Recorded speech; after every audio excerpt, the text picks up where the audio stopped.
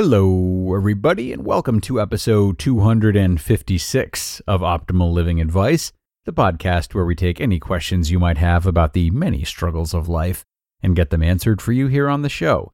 I am your host, Certified Life Coach Greg Audino, reminding you before we begin that if you have a question you would like help with on the show, we welcome you to email it to us at advice@oldpodcast.com. And in this episode, folks, we will take a question from a listener who can't seem to quiet her mind. In her question, she describes the power she feels she's losing over her racing thoughts, in spite of whatever she tries.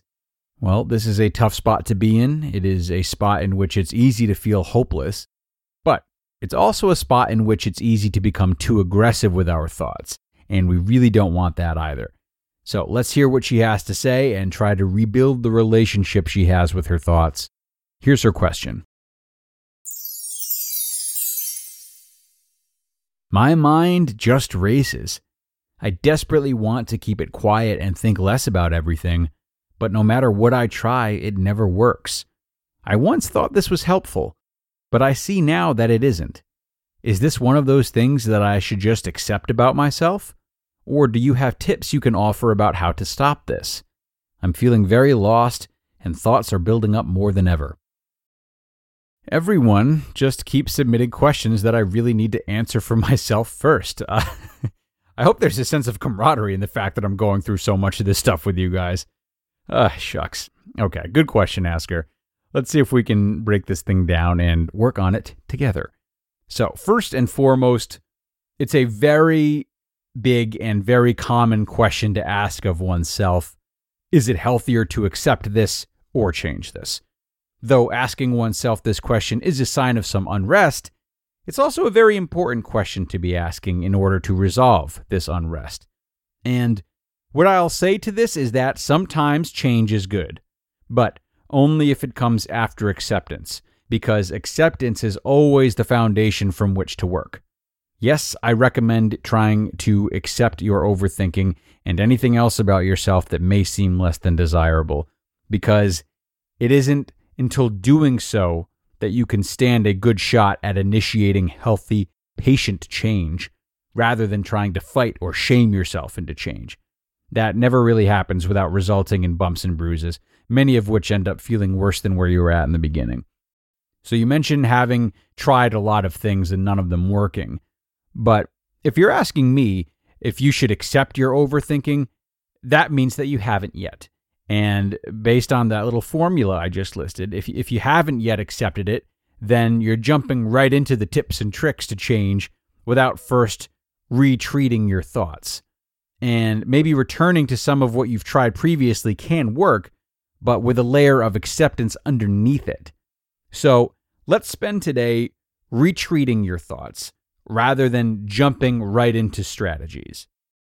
The first thing I would advise you to look at differently is this notion of once thinking that your thoughts were helpful, but now seeing that they aren't. So for my money, your excessive thinking is not something that was once useful and now isn't. Nor is it something that was never useful, or something that is always useful. It's more about the quality of your thoughts than the quantity.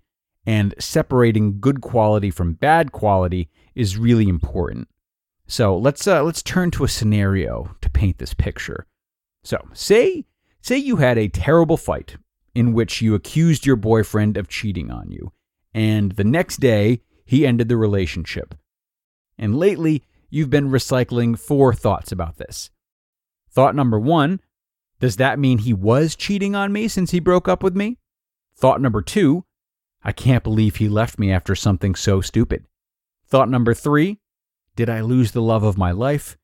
And thought number 4, did I give him a chance to say his side, or did I just scream over him? Now, the first 3 thoughts are unnecessary excessive thoughts, whereas the 4th thought is actually worth repeating. The first 3 thoughts serve no active purpose. The first thought is speculation about something that is no longer an issue and can't be changed.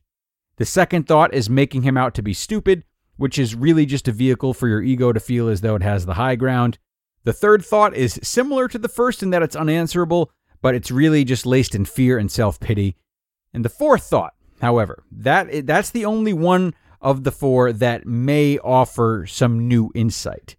You see, in that fourth thought, you're breaking things down, and you're considering how you could have done better or how someone else was feeling, and ultimately putting yourself in a position to come to some conclusions about how you could do better and better your approach next time. A thought like this has a much longer shelf life in terms of its importance and purpose. So therefore, it's worth hanging on to, more worth hanging on to than the others. So if you find yourself in a sea of excessive thoughts, it's hard to avoid that.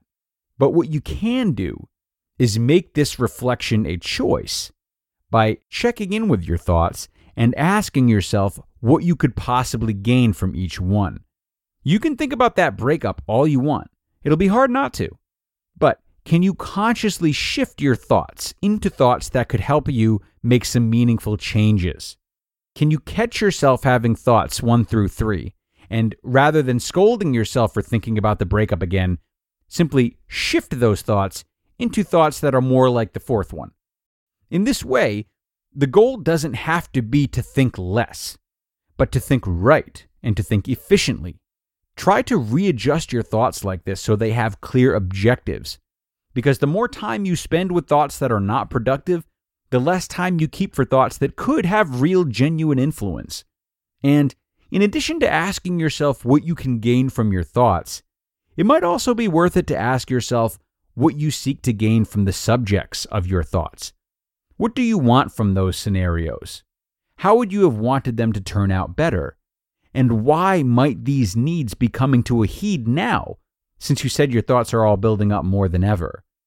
If we go back to our breakup example, the person who is broken up with may spend all this time thinking because they're afraid to be alone, or they're afraid they have no one they can trust, or they're afraid they have poor relationship skills. So if we can get to what our thoughts symbolize or represent at a deeper level, they take on a new meaning. And once we have that perspective, we can either reorganize those thoughts to be more productive, or we can seek ways to fill those needs in other areas of life. Someone who's afraid to be alone can start to practice being alone and finding ways to make it valuable time spent. Someone who is afraid they have no one they can trust can start to reconnect with family and friends, or they can go to a support group or a therapist. Someone who is afraid they have poor relationship skills can start listening to Optimal Relationships Daily. All of this, all these options, instead of excessive thinking. Thanks again to the asker for sending this in. As you can maybe imagine, asker, the answers to some of these questions can really dig deep. And for that reason, I might recommend the help of a therapist if you're having a hard time truly understanding what motives lie beneath your thoughts or what you could better extract from your thoughts.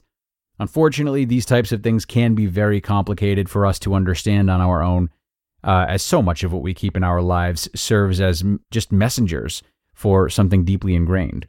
But this is important nonetheless, especially for a busy mind.